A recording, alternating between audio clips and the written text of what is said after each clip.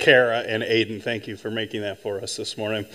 You guys, last week we had, if you were here, you would have met our founding pastor, Ed Carlson. He was a surprise guest in our service, and it was incredible to meet him. And this morning we also have another surprise guest. The man, the myth, the legend himself, Mike Sotsky, is here. You may have heard me talk about him before. He didn't found this church, but he was my pastor growing up, and he is one of the reasons I'm a Christian and one of the reasons I've become a pastor. Mike and Kim, your friendship means so much to us, so we're glad you're here. Make sure and rub his bald head before he leaves today. You guys, a few years back, Adrian and I, we went out to dinner with some friends, as you do, and there was 3 couples, and the four of us arrived at the restaurant on time, and the third couple was running a little bit late. And so we were sitting there waiting when all of a sudden, all 4 of our phones buzzed. The group message or the group chat of the 6 of us, the couple who was not there had sent us a message, and it was like a voice memo, a 2-minute voice memo. And so we hit play thinking maybe they're sending us a message saying that they're going to be late. And we hit play, and suddenly we discovered they did not mean to send us a voice memo. They were actually in the car on the way to the restaurant having a huge fight. And they didn't realize that they were transmitting their fight directly to us at the restaurant. Now, as soon as we realized that they had not meant to send us this information, we stopped listening to the message. We didn't go any further. And so then when they arrived, they walked in, smiles on their faces, pretending like nothing had happened, right? And we all knew that it was an awkward evening. As a dinner I wish I could take back. But we do this sometimes, don't we, right? We go through our days pretending, acting like everything is okay when just under the surface something is wrong. Just under the surface we're a mess. We pretend, but there's this subtle tension that exists. Now, for me, I had my first run-in with depression in 2016. It caught me off guard. It wasn't something I was anticipating, and I didn't really know at the time that that's what I was experiencing. Stuff that had normally made me happy or brought me enjoyment wasn't doing it anymore. I found myself being really impatient with my children and not as loving as I wanted to be. And I was angry and I was tired and I was sad kind of all the time. And finally I got connected with a counselor, and I remember describing this all to her. And finally I ended up saying, something's wrong. I don't know what it is. I can't put my finger on it. I can't tell you what it is, but something is wrong. And she looked at me and she said, Lucas, have you ever considered that maybe you're depressed? And suddenly what I was feeling had a word. Suddenly what I had been experiencing began to make more sense. And acknowledging the truth about what was happening set me down a path of being able to become healthy again. Because what I was experiencing had a name. What I was feeling had a source. And knowing what it was half the battle of getting better. Now, when we look at the world, all around us, right? When you observe the world around us, it becomes quickly apparent that something is wrong. The world turns and groans with injustice and suffering and evil. And everywhere you look, somebody is hurting. Something is very wrong with the world. So what is it? The truth is, it wasn't always this way. The world wasn't always groaning in pain and sorrow. In the very first page of your Bibles, in the very first verse, it says in Genesis 1:1, in the beginning, God created heaven and earth. He made the land and the sea and the animals, and he made you and me. And like any great artist would do, when he was finished creating the world and the universe and everything in it, he took a step back and he observed what he had made. And you know what he said? He said, it is good. He declared it good. God made us initially to be dependent on him, to trust him for what we needed, to look for him for direction. But something happened. Humanity decided to go their own way, like we often do, don't we? We decided we wanted to be in charge, and we rebelled against God. And that rebellion had dramatic repercussions for not just people, but the universe as a whole. God's good creation, the one he stepped back and said, this is good, I've made something good, it got broken. And the relationship between humanity and God became fractured. And creation itself, once good and perfect, became the sin-wrecked world that you and I know and experience today. Now, you might think, well, that's not fair. Why should we suffer for something our ancestors did so long ago? And you're right, it is not fair. Now, let me tell you, a long time ago, me and my brothers, I have 3 brothers and a sister, Nathan, Josh, Jacob, and Jillian, and we were at a church picnic that this church was hosting. We used to do picnics. That was a thing back in the day. And it was over at the Doug Barnes cabin just down the road from us here. And we were in the field, and what happens when me and my brothers get together, just something comes over us, a competitive spirit, a competitive nature. You may experience this with your family, and we always do this thing. We will find any reason to declare one of us the king of the universe. And so it could be push-ups, it can be who can run the farthest or the fastest. It's never who's the best preacher. They never want to, it's just me and the family. But so this time, we're at this barbecue or picnic in the field, and so we decide we're going to see who can throw the football furthest. Now, I know I have no chance at this, but I'm going to compete anyways. And so my brother Josh, who has a cannon for an arm, takes the football, and he just chucks it down the field, and it goes forever. And then Jacob, our youngest brother at the time, who is still a kid, all of us are adults except Jake, he's still a teenager. And so we send Jake out to retrieve the ball and bring it back. And Jake gets about 30, 35 yards away from us, and my other brother Nathan, kind of an evil look comes over his face. And he bends down and he picks up a rock and he says, watch this. And he cocks his arm back and he throws that rock, and it is a perfect arc, and it hits Jake in the back of the square in the back of the head, and he drops to the ground like a bag of potatoes. And you guys, the very first thing we thought was Jake's dead. Right, we thought we killed our little brother. And so we sprinted over there, and he's laying on the ground, and he's all concussed and confused, like what happened? and there's blood coming down the back of his head.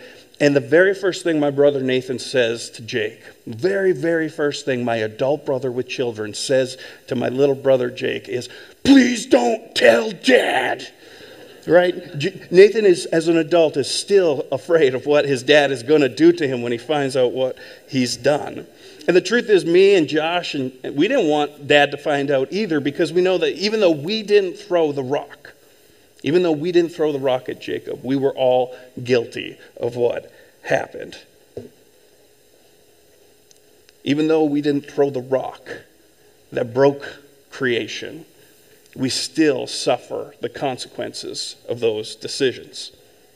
And the truth is, every war, every unjust system, every evil thing, it can trace its roots back to this terrible moment in history.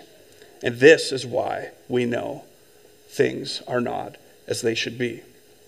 And it's not just sin and evil.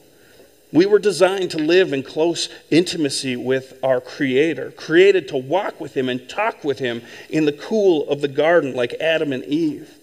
And that emptiness that some people describe feeling, that longing for something that so many people have on the inside, that's our souls. Knowing that because of sin, distance grew between us and God. It's like that feeling when you go to the refrigerator because you're kind of hungry, but you open the door, but you don't know what you want, right? It's you know you want something and you're not sure what it is. We know we were made and designed to be right next, close to God, and we know it, and we don't experience it in the way that we should. And so this unsettledness, this feeling that something isn't right, is a part of the brokenness of the world.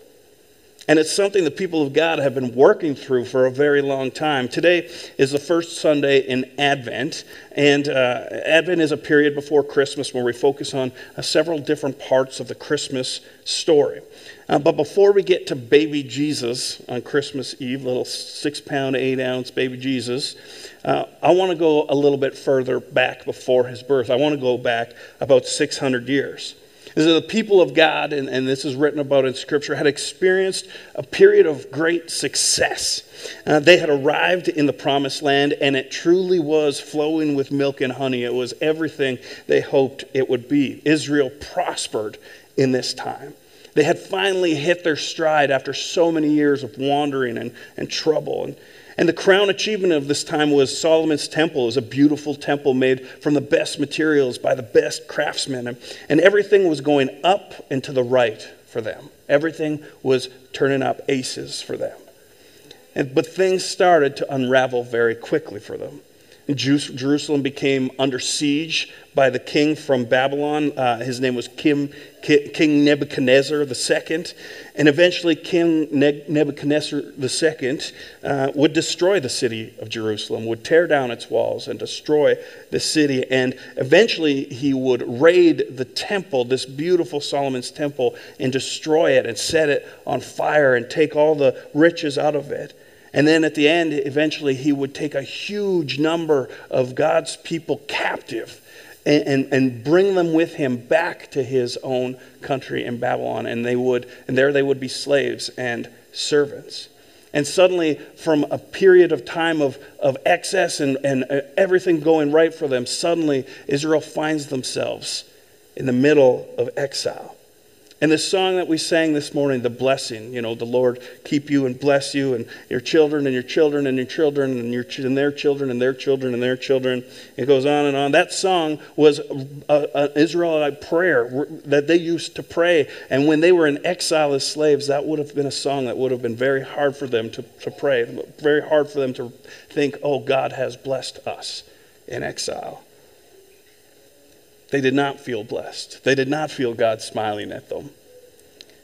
There is little dispute between secular and Christian historians about the facts of this exile. Everyone believes it happens. There's lots of archaeological discoveries that prove it, which is what makes what Isaiah said in his book so incredible. Nobody argues about the history of these events.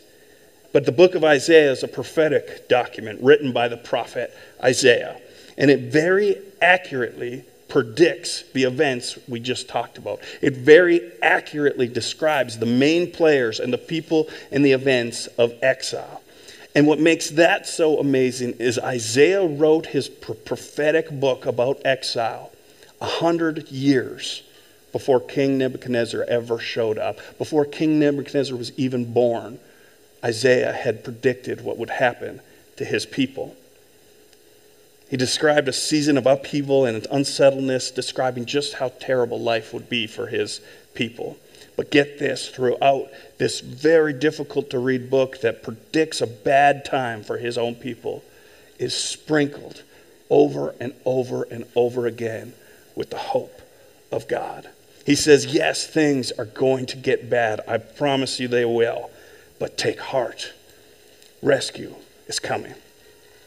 Looking past their despair and captivity, looking past their circumstances, Isaiah points to the arrival of one who will make the world right again. He points to Jesus. This is what he wrote in Isaiah 61. The Spirit of the sovereign Lord is upon me.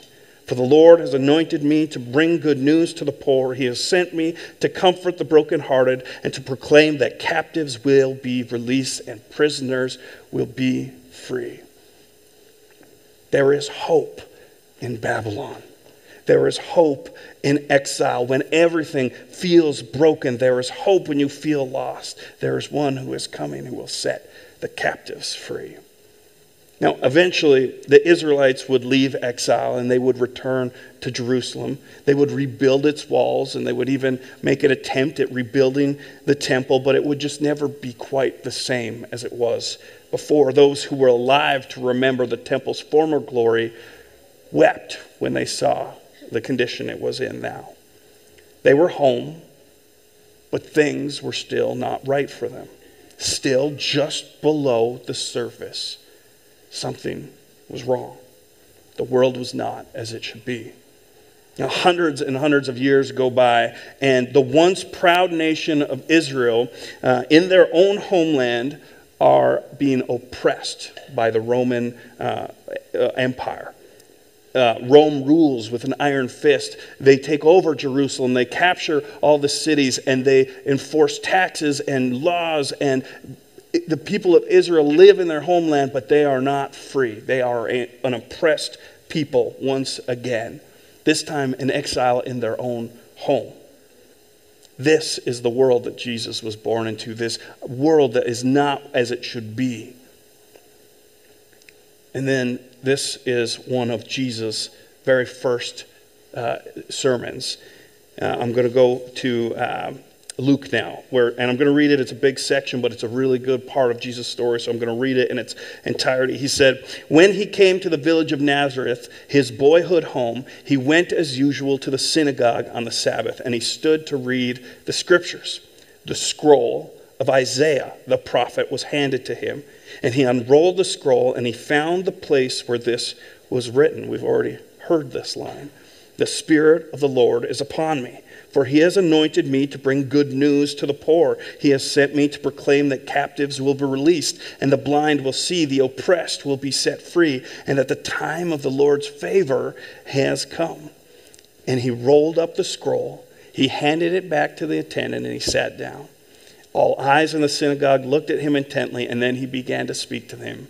And he said, "The scripture you've just heard has been fulfilled this very day. I am the rescue. I am the hope." Jesus came to set things right. He came to make a way for people who are broken to be made whole again, for the hurting to be healed, and for the lost to be found. And we talked about this very idea last week, that Jesus made a way for you and I to be right with God. In an act of self-sacrificial love, he gave his life so that you and I could share in his righteousness and his goodness. Jesus made a way for us to be right. And we sit here 2,000 years later, a people saved by grace. And yet, the world is still not as it should be. And yet, still, under the surface, we know things are not right. There is war and disease. There is racism and oppression. There is so much abuse and evil in the world, and yet we still have hope. You know, we started on the first pages of our Bible where we read that God created everything and it was good, but our sin set our world on a path towards destruction and emptiness. And now we're going to move from the first page of our Bibles to the very last. On the last page of your Bible, you discover that from the moment God created us, from the moment, from even before we fell into sin, God had already planned our redemption. He had already set into motion a plan where creation would be restored to its original glory. A time when sin and sickness would be no more. A time when we will once again walk with Jesus in the cool of the garden. Looking forward to the culmination of the history of our universe, this is what God shows us in the last page of your Bible. Look, God's home is now among his people. He will live with them and they will be his God. God himself will be with them, and he will wipe away every tear from their eyes, and there will be no more death or sorrow or crying or pain. All these things gone forever. And the one sitting on the throne said, "Look, I am making everything new." A time is yet to come. A time is coming when every tear will be wiped away, where every hurt, where death, where sorrow and crying and pain will cease. A time is coming when Jesus will set these things right. You know, the first Sunday of Advent, we talk about hope. And hope has a name, right? It's Jesus. And the beauty of Advent is we don't just look back at the story of his birth. The beauty of Advent is we're not just remembering some simple historical fact that happened thousands and thousands of years ago. No.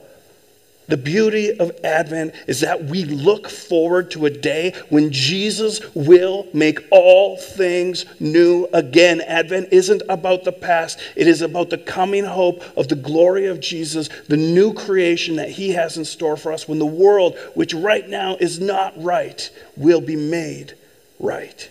This is Advent hope. This is Christian hope. And here's the thing, the world is still broken, right? And we know it's still not as it is. We're not there yet. We are in this in-between stage. And just like the people of God who found themselves in exile in Babylon, in a land that was not their home, right now we are the same. We know things are not as they should be, but we have this hope as an anchor for our soul, firm and secure, that Jesus will set things right. This is how Paul put it, and this is a long section of scripture, but he captures it perfectly, so I'm just going to read it. In Romans 8, he said, "For all creation is waiting eagerly for that future day when God will reveal who his children really are. Against its will, all creation was subjected to God's curse, but with eager hope, the creation looks forward to the day when it will join God's children in glorious freedom from death and decay. For we know that all creation has been groaning as in the pains of childbirth right up to the present time. And we believers also groan, even though we have the Holy Spirit within us as a foretaste of future glory. For we long for our bodies to be released from sin and suffering. We too wait with eager hope for the day when God will give us our full rights as his adopted children, including the new bodies he has promised us." It is the Christian hope to look forward to the day when Jesus sets the world right. All space and time and creation are marching towards that day. The Christian hope. Now, as I finish this morning, I want to give you two ways that I want you to respond to today's message on Advent hope.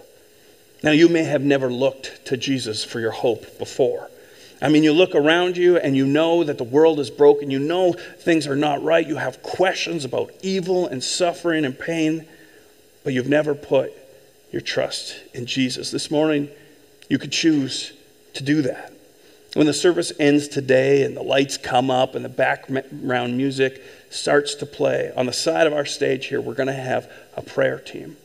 And if today, for the very first time or for the first time in a long time, you want to put your hope, put your trust in Jesus, go to these people and they will help you put those words into a prayer. And the second way you can respond this morning is by sharing the hope that you know with others. This season right now that we are in, the average person has found themselves more open to things of a spiritual nature. People who would never go to church all year long will wake up one day in December and decide, you know what, I might go to church this week, or I might go to Christmas Eve this week. It's why we put so much energy in the month of December into making opportunities available for people to go to church. It's just something that happens. People are more open to conversations about faith. And this morning, if you have the hope of Jesus in your heart, I want to encourage you. I want to actually challenge you to think of one person or one family that you will invite to sit with you here this Christmas at Fort City. One person or family you will consider sharing the hope of Jesus with. And the truth is, it's not my job to convince your friends and family of the hope of Jesus. It's not my job, right? They don't know me. They don't trust me. I'm paid to say these things, right? Why should they believe me? But it is my job to convince you to be the hope for your friends and your family, for you to share the hope of Jesus in their lives. They know you. They trust you. It will mean more coming from you than it will mean coming from us. Now, it can feel intimidating to share your good news story with a friend or family, but it doesn't have to be. It doesn't have to be long and drawn out. Actually, if it's short, that's good. If it's only 2 or 3 sentences, that's great. It's a start. It's a conversation starter. And so I'm going to give you 3 prompts that you can use to begin a conversation about your good news story. You can start it by saying, Jesus has set me free. You might say, Jesus has set me free from my addiction to alcohol. My life is completely different. Without him, I couldn't do it. Or Jesus has set me free from crippling anxiety. I know I would never escape it if it wasn't for his healing. You could say, Jesus has given me a purpose. I had no reason to wake up in the morning, but Jesus gave me a reason. Or Jesus has given me hope when I have had none. Or you could say, Jesus has shown me. Jesus has shown me the truth about myself, that he loves me even when I don't love myself. Or Jesus has shown me that when it all feels like too much, I can find safety in his presence. These words are words of hope that you can share with the people in your life. Jesus has set me free from. Jesus has given me. Jesus has shown me. These can be your stories of hope. Now, I know that often on Sundays after church, friends and family will get together and often will laugh about anything that goes wrong in the church service. Right? I do it, you do it, I know it happens, we make mistakes. Last week I got up here without sermon notes like an idiot. It was funny. And then I kicked over my water bottle while I was praying. It was funny, right? We joke, we laugh about these things. And actually, last week, Jeff came up to me after the service, and he said, "I just want you to know, at the power lunch last week with friends or our family, we were laughing about how many times in your sermon you used the word circumcision." And it's true, guys. I said it like 14 or 15 times in one message, right? It's funny. Here's the thing, though. I want to challenge you today.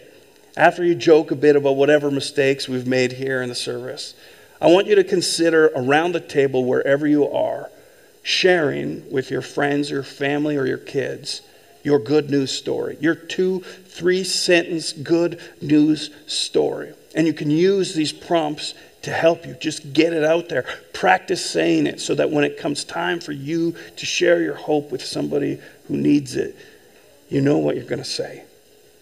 Jesus has set me free from, Jesus has given me, or Jesus has shown me. This morning, I want you to consider putting your hope in Jesus for the first time or the first time in a long time. And I want you to consider sharing your story of hope and inviting one person or one family to join you here this Christmas. Let me pray for us. Jesus, we thank you. And we thank you that we can look around at the world we live in. We can look around at the pain and the suffering that we see all around us. Every night on the news, every Twitter tweet, Jesus seems to reveal the brokenness of this world. And yet, Jesus, there is hope. You have promised that a time is coming when you will set things right. But I pray that now, as we live in the in-between, as we live in the tension of there but not yet, as we live in the tension of a coming future hope, Jesus, that right now you will help us to live in this world as ambassadors of your love and ambassadors of your hope and ambassadors of your joy. Jesus, help us to live now in light of the future glory that you have promised for us. And Jesus, for those in this room who are desiring to take that next step in faith with you, give them the courage to make that step. And for the rest of us, Jesus, give us the courage to share our good news story of hope with somebody who needs it this Christmas. I pray this in the holiest of names, in the name of Jesus. Amen.